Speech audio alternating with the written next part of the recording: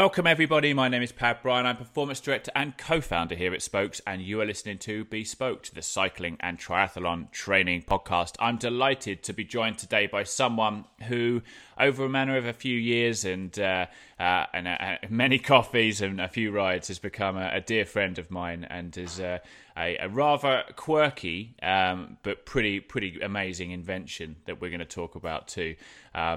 Listeners, as you probably gathered by the name of the podcast episode, we're talking about how to beat the heat, because heat is something that, depending on where you are in the world, especially if you're one of our UK listeners, you might not appreciate this as much as you should. And we've all heard stories of people who have trained in the UK and then gone to do events or races in hotter climates such as L'Etape, or even the UCI World Grand Fondo Championships can be in hot climates too, and totally blow their race because they've not adapted well. So in many ways, just like we can aim to adapt to higher altitudes, we can do that with heat. So I've got my good friend David Carroza.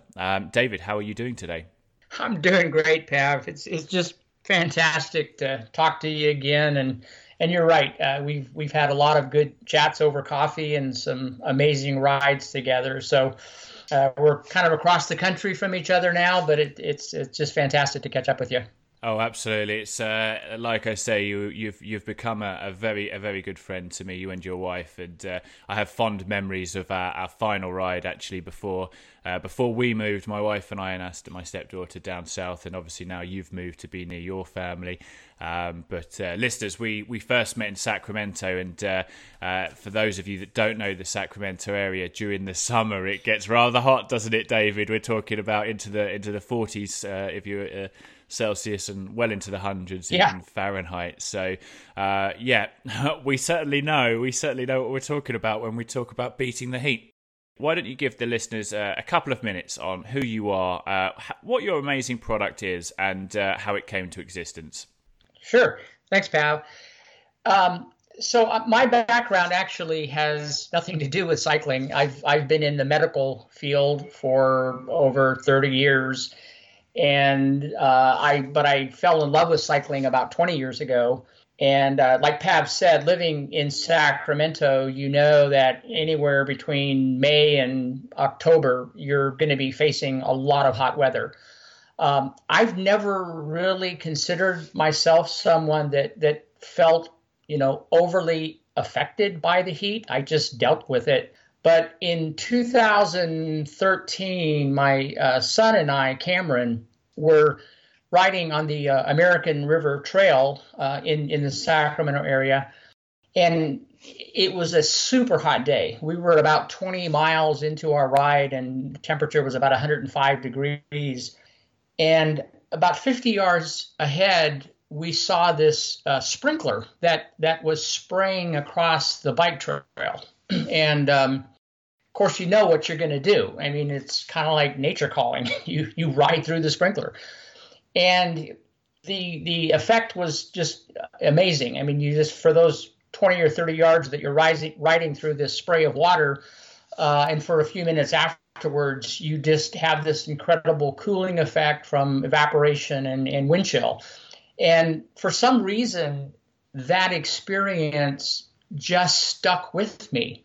And I started to think over the next couple of days, what if you could take that riding through the sprinkler feel with you on a super hot day anytime you wanted to without wasting all your water from your bottle. And so I went down to Home Depot and I bought some PVC pipe and some duct tape, and I stole the sprayer off of one of my wife's Windex bottles, and I put together this contraption that allowed me to kind of spray my face while I was riding my bike. And so I tested it for 2 or 3 days in really hot weather.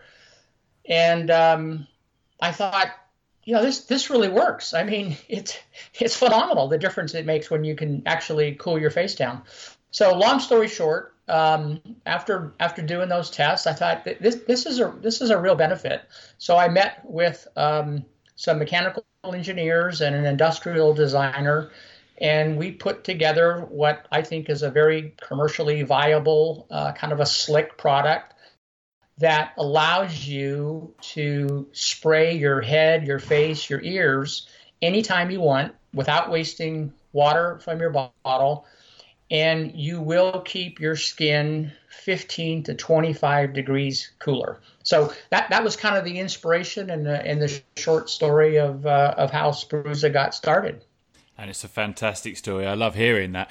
Listeners, what we've got on the Spokes website, if you go to www.spokes.fit and check out the blog, if you go to the blog search section and type in hot weather or hot weather training protocol, you will find this. It's a rather big protocol that David and I put together, and it gives you all of the science behind what David is speaking. So rather than us giving too much techie information today, we're going to focus on some key points, and some of these key points are pretty fascinating when we talk about heat. Isn't that right, David?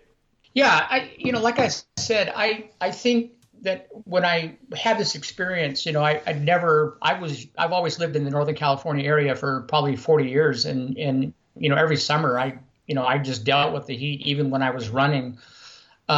We hear a lot, from people who say, well, the heat doesn't really bother me.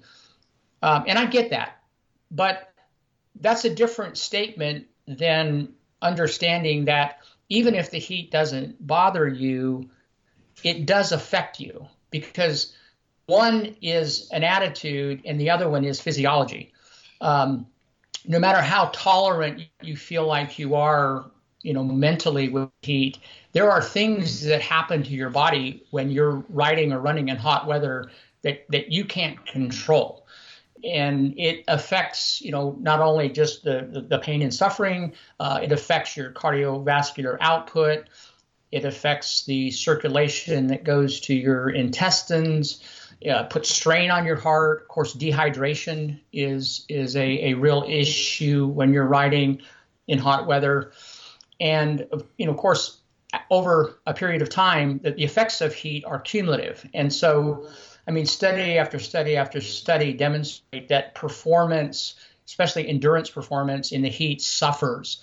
And it suffers particularly if you haven't acclimatized to the heat. Absolutely, I completely agree with you there, David. And it's I'm from a different perspective there, because having spent 30 odd years in the UK, where in reality, if we did get 90 or 100 degrees Fahrenheit, 30, I can't even remember us ever getting 40 degrees Celsius in the UK when I've lived there. If it did, it was not for very long. Then coming and living in the Sacramento area, where, like you say, it's sort of 6 months where you can get that consistent heat. It's incredibly challenging, and for me, the biggest challenge was actually that I couldn't hide from the heat, and that's we're going to talk about that now, and that's what athletes typically do to avoid it, and why that's not necessarily the best. But my problem is that training for Route 66 at the time led me to do 100-mile rides sort of several times a week. And Sacramento is blessed with some of the most beautiful terrain possible, but actually it can get quite monotonous. So you do tend to go out into the flats of like Davis and Winters and everything, but it's not shaded. so you are in direct line of the sun. You've got the tarmac, the asphalt, beating that heat back up at you as well. So 100 miles in that kind of temperature, I can tell you there was a couple of times where I remember crawling my way back into Sac feeling rather bad. But thankfully, then you and I met, and we sort of sat down and spent a long time developing this. And we actually think this is the first time this has been developed for cyclists or endurance athletes, don't we? But certainly I feel like I keep in the forefront of most innovation, and nobody's even come along with something else, which is interesting, because you can do a lot more with heat than you can with altitude, and we talk about altitude a lot. But David, let's talk about what kind of avoidance tactics athletes tend to do. What do you hear from people you've talked to? Yeah, typically it's almost kind of become comical to me, because every year, beginning in March or April, certainly by May or June, every coach in the country starts telling their athletes or their audience about, how do you beat the heat? How do you train for the heat? And they really kind of fall into kind of three categories. One is, avoid the heat. Two is get used to the heat. Adapt and acclimate, and three is just learn to deal with the consequences of the heat, which typically means drink lots of water. So, it's fascinating to me to put those three paradigms: avoid the heat, get used to the heat, and deal with the consequences. Imagine if we didn't have air conditioning in our car, and so every summer, when you go to summer driving, the automobile industry kind of had that same mantra. You got a really nice $100,000 car, plush interior, but no air conditioning. So it just changes everything about the experience of driving a nice car when you have to deal with the heat. And so what our vision is, why not actually beat the heat?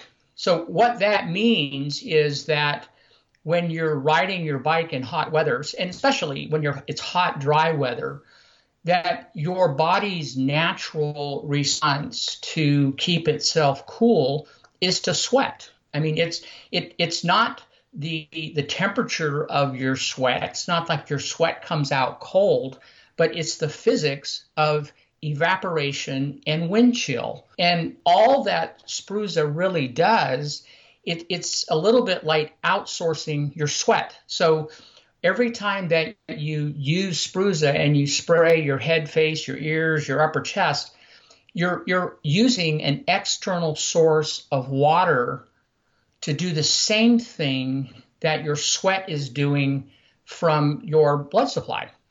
And so it actually creates a 15 to 25 degree reduction in your skin temperature.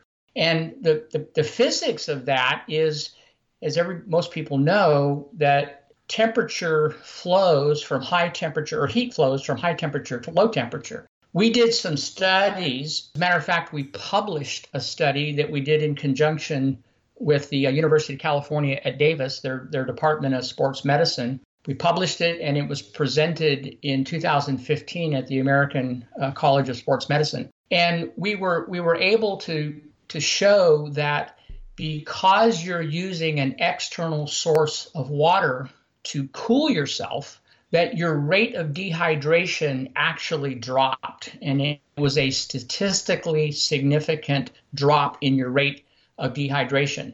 The other thing that came out of this study was the perceived exertion index, that when you felt cooler, your performance improved.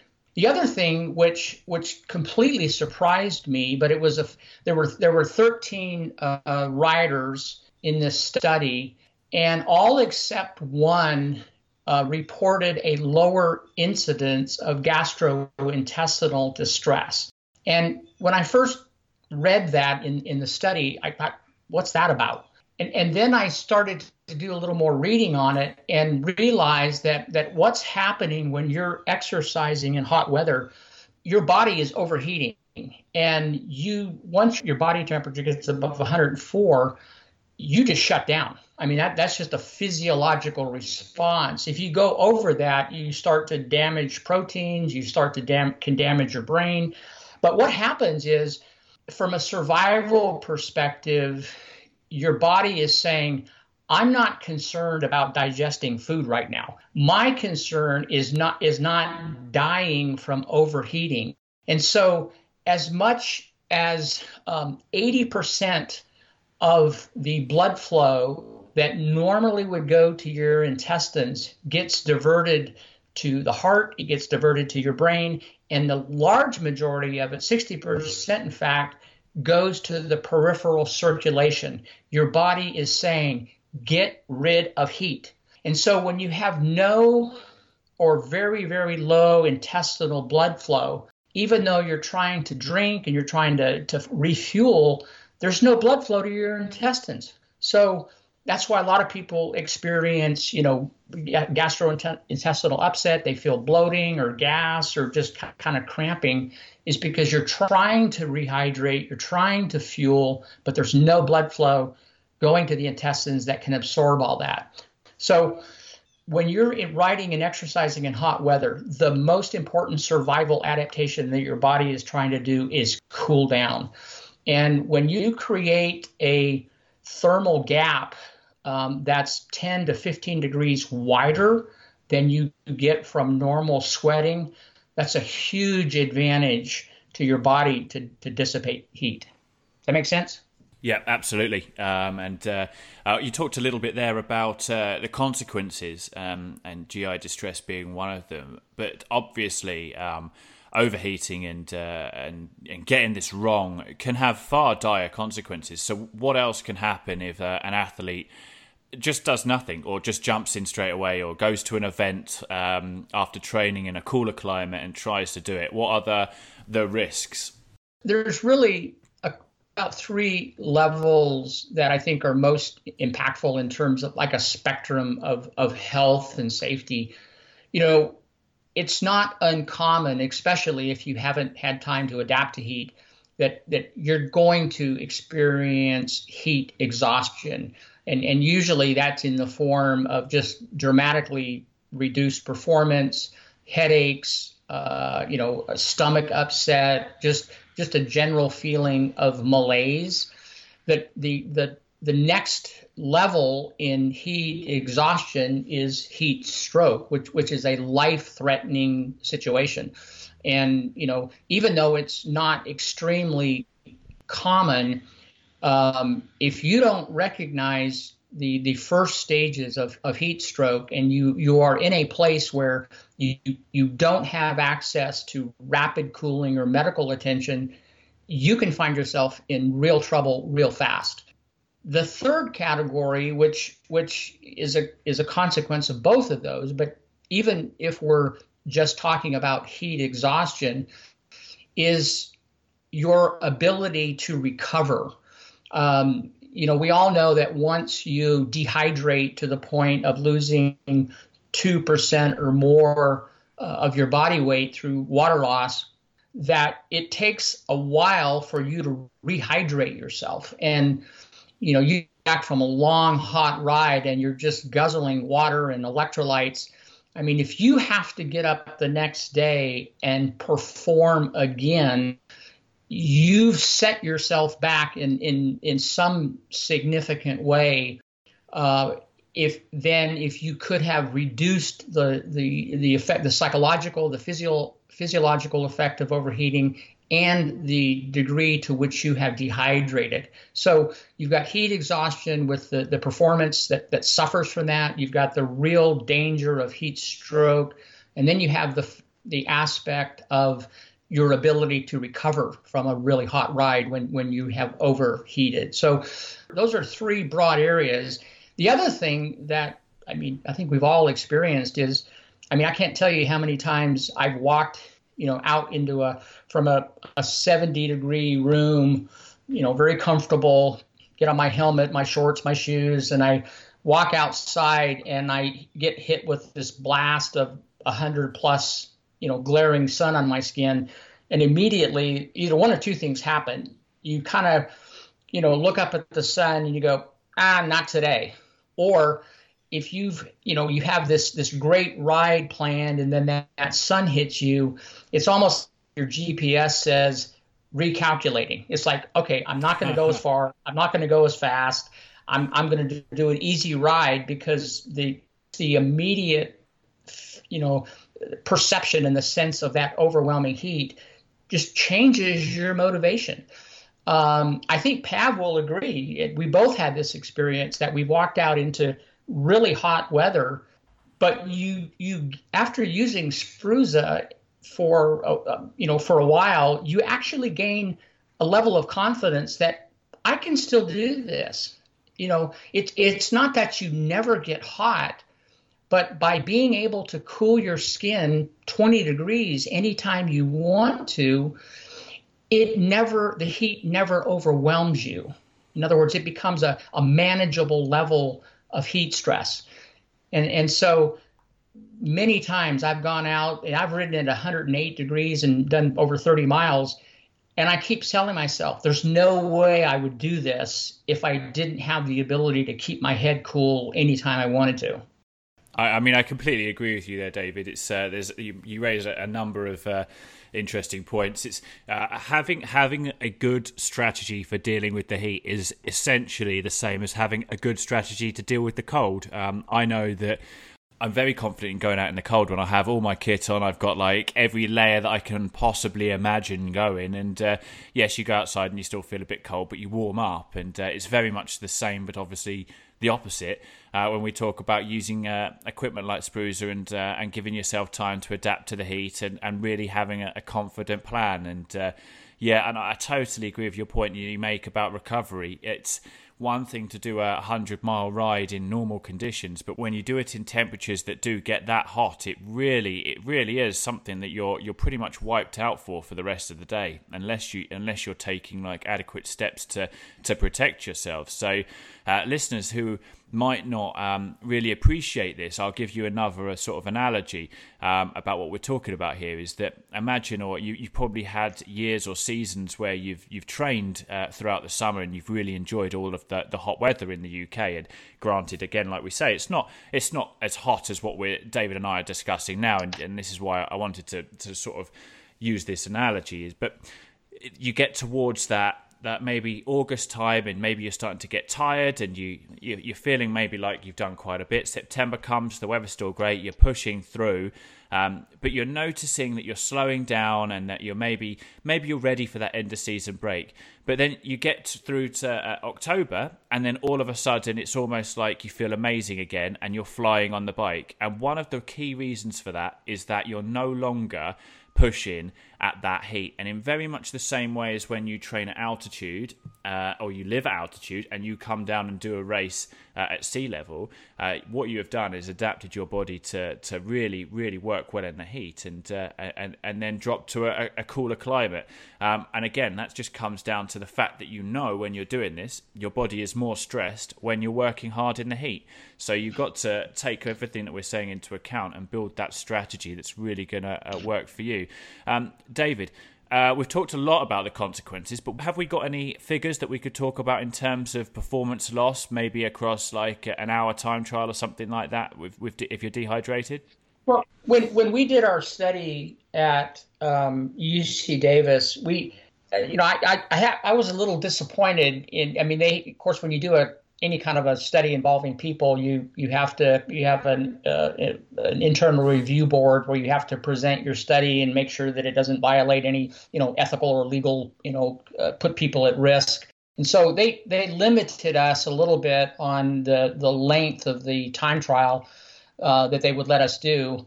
But even given that limitation, we found that when the temperatures were over 90 degrees, that the performance improvement on it was a 6-mile time trial, which for most time trialists that's nothing, that's warming up. But even with a 6-mile time trial, we found that the performance improvement was somewhere in the range of 1 to 2 minutes on a 6-mile time trial. So even though it was very limited, and our extrapolation was that the longer you're out in the heat, that the more it affects you, and the more that the performance improvement would happen. I personally, if you're talking about athletes who are training in or need to train for racing or even just an endurance event for fun, and you're in the process of getting used to the heat, that 10-day to 2-week period that your body is adapting to hot weather, that is a window of risk. Number one, you're just not used to it, so the experience itself can be miserable. But if you have something that you can take with you during your adaptation phase, it gives you a couple of things. One, it gives you a margin of safety. So if all of a sudden, you're 10 miles into your ride and it's 100 degrees and you just feel overwhelmed with the heat, if you don't have something that can cool you down, one of the paradoxes or the dilemmas that you find yourself in is you want to use your water from your bottle to cool yourself down, and then you don't have anything to drink. And dehydration can be even more critical than just being uncomfortable in hot weather. So having the ability to, anytime you want, cool your head and your face and your ears down 20 degrees is a huge safety net for that period of time when you're getting used to the heat. And again, the other thing too is if you're training in hot weather and you have the ability to control your heat stress on a long hot ride, it helps you to dehydrate less, gives you a margin of safety for overheating, and I can guarantee you it will help your recovery and your confidence and motivation, to put your shorts on the next day and get back out on the hot road. So it can be very, very helpful. One of my favorite stories, some of you may be familiar with the Race Across America, and one of the riders who has used Spruza for the last 3 or 4 years is a cyclist named Marko Balo from Slovenia. And it was two years ago, Marko did he didn't do the Race Across America, he did the Race Across the West, and he was riding in 116 degrees across California and Arizona. And Marko used Spruza the whole way during that hot weather. And he texted me. He actually won his age division that year. And he texted me the next day in just 2 words, or actually, 2 words. He said, "I'm addicted." When Marko said that having the ability to just constantly keep his head and face cooler riding across the desert was just invaluable to him. Yeah, absolutely. We probably need to get Marko on the podcast because he gets a lot of mentions from our friend Dr. Vince Marcel off of Infinity Bike Seat when we have him on. I can agree. When I did Route 66 and we did a day in the Mojave Desert and Oatman, I always remember Oatman because it's surprisingly hilly out in that part of the desert. So you're going very slow climbing, and I don't know what I would have done without being able to spray my eyes and face. And thankfully, I had that chase car that was giving me I think it was a 700 milliliter bottle every 30 minutes that I was going through. But wow. Got up the next day and still rode 200 odd miles. So that's the power of really thinking this through and having that strategy. So just to give the listeners, I'm going to give you a couple of scenarios, David, and we're going to talk about how people can sort of create their own light plan. So the first scenario, if you live in an area where it's not hot year round, so maybe this is the UK, and you need to force that adaptation for an event which could be in the heat, or it could be that you want to get a head start on the oncoming heat if you know you're going to have a strong summer. What would be your best advice for that? I mean, first of all, if you're going from where you're riding and training in relatively cool weather, and then you're going to be riding and training in a temperature that's 20 or 30 degrees hotter than you're used to, certainly, I mean, to me, hot can be anything above 90 degrees, especially if you're in the open sun. Studies have shown that the optimal temperature for riding your bike in terms of heat management is 68 degrees. So the farther that you get above 68 degrees, the more thermal strain that you're going to put on your body. Just taking Spruza off the table for a minute, that when you're riding in hot weather, you're going to be sweating a lot more. And so carrying adequate, water and electrolytes is absolutely imperative. But you have to keep in mind that while you're trying to stay, drinking maybe every 10 or 15 minutes, just drinking a little bit to keep your body hydrated, keep in mind what's happening. We talked about earlier, what's happening in your gut, that there's almost no circulation. So it's harder for your body to absorb whatever you are trying to drink. It's a challenge to absorb, all that fluid. And if you're trying to refuel as well, it's a challenge to your digestive tract. So yes, drink lots of water, keep your electrolytes balanced, but never forget that because your body is mostly concerned with getting rid of heat, your absorption is going to be, incrementally affected by that. The other thing to think about is how to moderate, how to provide some safety while you're acclimatizing. And so something like Spruza that allows you to stay in control of your heat stress can be a huge help. So those are a couple things, is to take your time as you're exposing yourself to heat, especially if it's a dramatic increase in heat. You really need to understand that in spite of drinking, your body's not going to be able to absorb it as well if you're overheating, and to give yourself a margin of safety. One thing we've talked a lot about, performance and racing and recovery and some of the physiology. But one of the things that I found too is sometimes the fact of being able to enjoy the ride when it's hot is important. Think about riding in the summer. It's the best time of the year to ride. I mean, normally we have good weather, we have long days. A lot of times, we get time off from work. So it's a wonderful time of year to get out and ride, whether you're training or you're just riding for recreation. But the problem is it's hot. And, we've had a number of people who use Spruza, not because they're training or planning for some big race. They just tell us it just enables me to enjoy the ride. I go back to the analogy of riding in a nice car that didn't have air conditioning. I mean, it's still a nice car. You still want to get out and ride or drive, but the experience when you're hot doing it is entirely different. So there is just the very common experience of it just feels better when you're cool. So David, what would your top 5 tips for making the most of hot weather training be? How can people ensure that they are going to reach their events that might be in hot weather in best condition? The first tip for hot weather riding is what you've heard before. It's make sure that you have some experience riding in the heat.